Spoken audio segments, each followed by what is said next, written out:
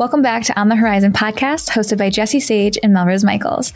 First, thank you so much for becoming a premium subscriber and supporting our podcast. This is getting you extra exclusive, unheard, and unseen footage from each interview that we have on the horizon. Dr. Olivia Snow is a dominatrix, writer, and professor, and she's currently studying the surveillance of in-person sex workers by big tech and the violence of financial and social deplatforming. Oh, the other weird thing is, so like Mr. Snow, I'm just Snow. I was just Snow. And then I realized that civilians aren't really comfortable with calling me Mistress Snow, or just Snow. So like coming up with a second fake name. That's your first or last. Yeah. So I came up with like a different first name because Snow allegedly is not a normal name. But so Blunt had to do that too. Mistress Blunt did that. Mistress Blunt had the same problem. And so she just put in Danielle but nobody uses that name because it's like just a name because people wanted a first and last name. Yeah. Right. So I'm Olivia, and the only people who call me Olivia are like weirdos who work in government. I didn't even notice that you did that, but I think that's really interesting because it's an interesting thing to think about is that when we come up with our like sex work persona names, that it is a good idea to come up with like a first and something that looks like a first and last name. Right. I had that problem with, because when I first changed my stage name to Melrose, because originally I was Chastity Merlot spelled wrong because I'm an idiot. I love that story. Oh God. I wasn't old enough to drink when I picked that last name. I thought you meant like the poet. Oh, no. Oh wow, you're making me no, definitely not. But no, it's Melrose. And then when I do like red carpets at Expos or things like that, they're like, "What's your first and last name?" Like Melrose. Like, but your last name, like Melrose. Like, it'll be that. And then they weren't into that, and that wasn't good for SEO. So I ended up adding Michaels. But yeah, that was a whole thing too. And I think a lot goes into a name, and not just in how it affects press, in how your fans are like. Civilians interact with you, but also just your branding. Like it's a whole thing. Right. Well, and I didn't realize like when I was doming IRL, I would just I would just change my name if I felt like it. Like who cares? I was like strictly in person. I didn't like advertise really. And then, I wasn't expecting to go viral, but then that happened with the name I happened to land on that month. Right. Yeah. I'm like, oh, I guess I'm Snow forever now. Yeah. Cool. You will never melt. Yeah. So we were having this discussion also, like a lot of sex workers are, when they get into this industry, they're not understanding or aware of how they're going to have to balance these personas in general, of like real life persona with your real life job and real life things you do, and then your sex work persona. So I was wondering if you could speak to that a little bit as well. Well, I mean, I don't really separate my two, however many personas I have at this point. But obviously I've definitely caught myself at, because I adjunct, I still teach, caught myself at work, especially like when I would be doming until like 2-3 in the morning and then teaching at 8 in the morning, where I'd like start to get a little snippy and like Snow would come out and I'd be no. Like, stop it. And it's not necessarily sexual. Yeah, you're like, I'm a teacher. I'm supposed to be like welcoming. And turning your papers today. I remember one day they were starting to get ready to leave like 5 minutes early. So I turned around and was like, did I tell you could leave? That's so great. No, ma'am. I was like, shit, stop it. And it's just like these slight, changes in tone. And So, I like, I get, because domination isn't, or at least like, I don't know, pre-pandemic, I don't even fucking know now, but like I don't have sex with clients. So I'm not particularly nice to them. So, I don't need to worry about, inadvertently doing something that they might interpret as flirting. Yeah. Which, is a privilege. But, Yeah, I mean, I don't know. I feel have y'all had trouble separating the two? Because I feel um, it's pretty natural for the most part. Maybe like code switching even. Oh, yeah. No, I don't know. I think you were asking more about like if you're trying to keep like a career going under like your regular name. Okay. In that case, so we were talking about this earlier. I'm really selective with the information that I share publicly, and a lot of it is stuff that no one would really think like, well, why wouldn't you like? Who cares? I've noticed this with a Twitter terms of service. They're like doxing. They have like specific bullet points when they explain their policy to say like, this is what we do not consider doxing. And it's like full name. They don't consider full name doxing? I didn't know that. Wow. Found in that our one world, out the that hard is way. doxing. Yeah, exactly. Yeah. Oh yeah. No, there's been like multiple debates about how like it's not doxing. It's just unmasking an anonymous. Like it's fucking. Oh my gosh. Scary. Yeah. Similar to the debates about like doxing those like Bored Ape Yacht Club dudes. Yeah. Yeah. Except, we obviously stakes are different, but birth date isn't considered doxing.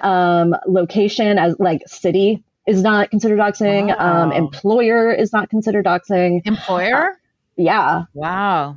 So like I've had people be like Mr. Snow, aka my real name, and then like tag my employers who conveniently don't give a shit. But yeah, it's like horrifying. Yeah. Jeez. But with those things in mind, also as a trained researcher, I can find pretty much any bit of information on the internet. So I try to like reverse engineer, like, okay, if I'm stalking me, if I take my birth date, my birthplace, and all this, would that lead to my, come here. Would that, lead to my get outed? I even, I would like stagger when I wrote about the weather even, so that people wouldn't be able to find my city, which apparently I didn't do well enough because I got an email in 2020 that was like, I checked the weather patterns on your Twitter account versus that in your city. Who has that kind of time? Yeah. I never understand people who do things like that. Like, why? Wow. Why do they do that? I'll find, like we've all gone down our creepy rabbit holes, but like you keep it to yourself because you're ashamed like an adult. Yeah, where is the shame? Yeah. Right? Like when we do that, like we're like, oh, thank you. I'm so glad that you were able to. No, it makes us like disgusted. Yeah, mistress, I found your bra size. Like, yeah. Okay. Wow. Right. Yeah. That's insane. But yeah, no, keeping like just changing little details, which isn't, I don't think of it as like lying, but to protect ourselves. So like my PhD is just in the humanities. Or like I think I'll say, because I've been doxed so many times, I'm kind of like less on top of it now because I'm like, who gives a shit? But learn from my mistakes. I've gotten to that point too, not because of doxing, but just because like the longer that you're in this, the more that you write, the more press interviews you do. At this point, I'm just like, giving I don't information. Know. You people know who I am. Crumbs, like, what am I going to do?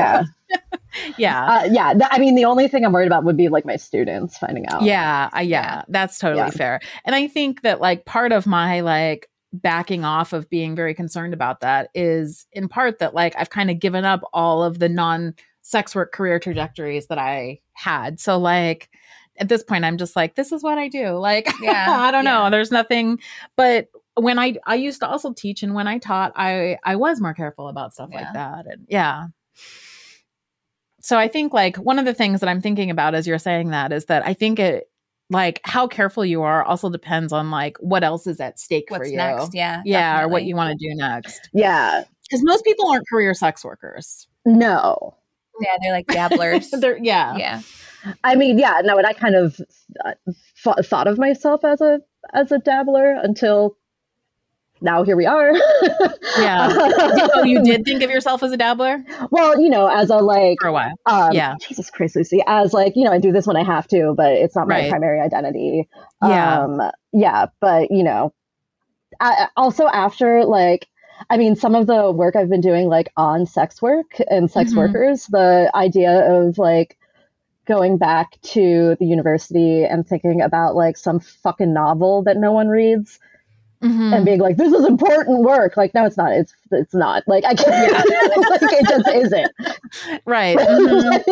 So, yeah. It is interesting once like you get more embedded in these communities, like how that changes your perspective on other things. That's what I was going to ask. Like, do you consider yourself a career sex worker? No, you obviously, I feel like. Kind of. I mean, yeah. You know, I've like shifted my focus to, so I mean, my research pre Snow, back when I was Oksana, was already on labor and capitalism. So, you know, it mapped on really easy, but you know, also like the community is so much A, tighter and B, smarter than, for example, academia. Like some of the dumbest motherfuckers I've met in my life have PhDs. I can't. But like, you actually have to be resilient and strategic and like know what you're doing as a sex worker because the stakes are so much higher. Right. And that's interesting too, the mention of like labor and capitalism, because we've had those conversations a lot in this season and the first season especially. Do you think that, I guess, when dealing with the media in this way or media correspondence in this way, that the people you're talking to understand the labor and capitalism and all the things that go into what gets us here? Or do you think they're coming from a lack of education when they're asking you the questions they're asking you? Well, so the latter, I think. And I tend to make a point to be like, okay, when we say sex work is work, that's not like, it's a real job. Sex work is valid. Like what it means, it's about worker solidarity and like labor protections. And, you know, I've also tried to emphasize that like a dungeon shift is like any other work shift. Right. Yeah. Like, like you clock in, you have to be on time. You know, like, like certain, you know, precautions you have to follow. There's, you know, politics within the other girls working, just like there is in like fast food. And I find that does tend to get lost on people. You know, people like, I guess it's kind of like the Madonna whore complex for whores, where they think we're either like super high end escorts who fly to Tokyo from Paris to like do $10 bajillion sessions, or we're like working on the street. Right. And I'm like, no, we're working probably like in a warehouse next to an office building. That looks normal. Kathy Reisenwitz is a writer and OnlyFans creator with bylines in TechCrunch, This Week, Vice, The Daily Beast, and more. Her newsletter is Sex and the State, and you can find it at kathyreisenwitz.substack.com. There's a painful process that takes place where you do lose, where some doors do close and you do lose some friends and you do lose some, hopefully not close family members, but you know, like things, it's sex work is hard for families. And I think, when you move through that process, you end up on the other side, like in a world of support. Yeah. You know, and that doesn't mean that it's easy to do that, but what it means is that when you come out on the other end of that process, you have a world, you know, not that you built, because you don't build your world on your own, but like that is yours. Yeah. That you can be yourself in. And I feel like that's an amazing, when you get to that point, that's an amazing place to be. Yeah. Well, and I think it's a start as soon as you can, because I didn't lose a single friend. And I've never really noticed myself losing friends as a result of what I've said, because I'm fucking loud, you know? And it's like everyone who knew me before I started an OnlyFans knew that was within their own possibility and knew that I supported sex workers, and most of them knew that I had done sex work before. And so it's like, oh, Kathy's being Kathy, you know, she's doing her, she's going to do her. And so, you know, if you've got a lot of people in your life who would leave because you are yourself, start being yourself, get them out, get the new ones in.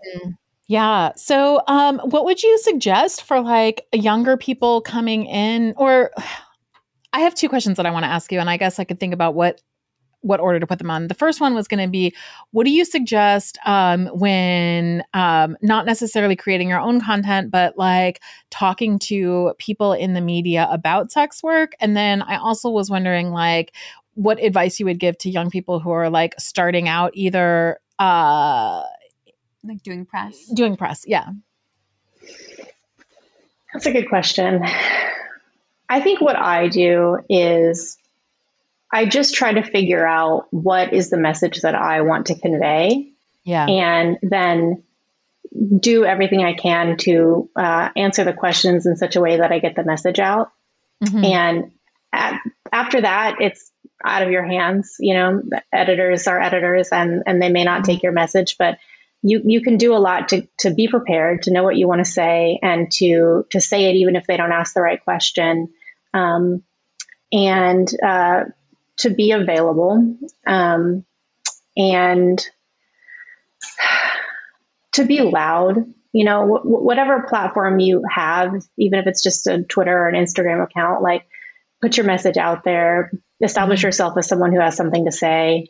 You know, reporters are looking for you to be interesting first and foremost.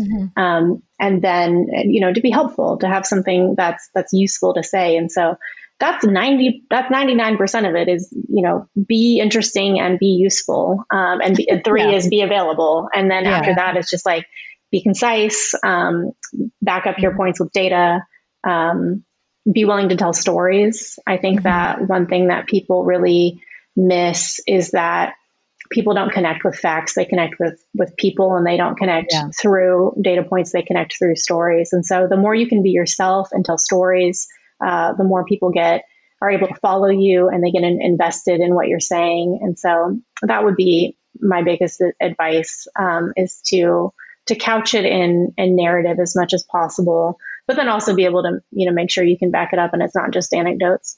Right. Yeah. Is there any precautions you'd give?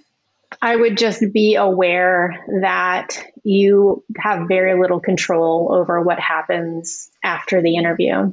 And so stay on message. And I would also say, and this is true of media of any kind, social media, journalism, that pretty much any amount of attention will come with negative attention as well. And so you need to be emotionally and physically prepared for that reality. It's unfortunate. It sucks. I wish it weren't the case, but it's just the reality of the situation. And so if you're not at a place where you can handle people telling you to off yourself, you know, you may not want to step into that arena, because it comes with the territory and being misquoted and being misunderstood. That all is just part of the deal. But to me, if you have something to say that you need to say, at least I have something to say that I need to say, it's worth it to me to be misunderstood, to be misquoted, and to get hate. If you don't have something to say that's worth that to you, maybe get another hobby, maybe do something else.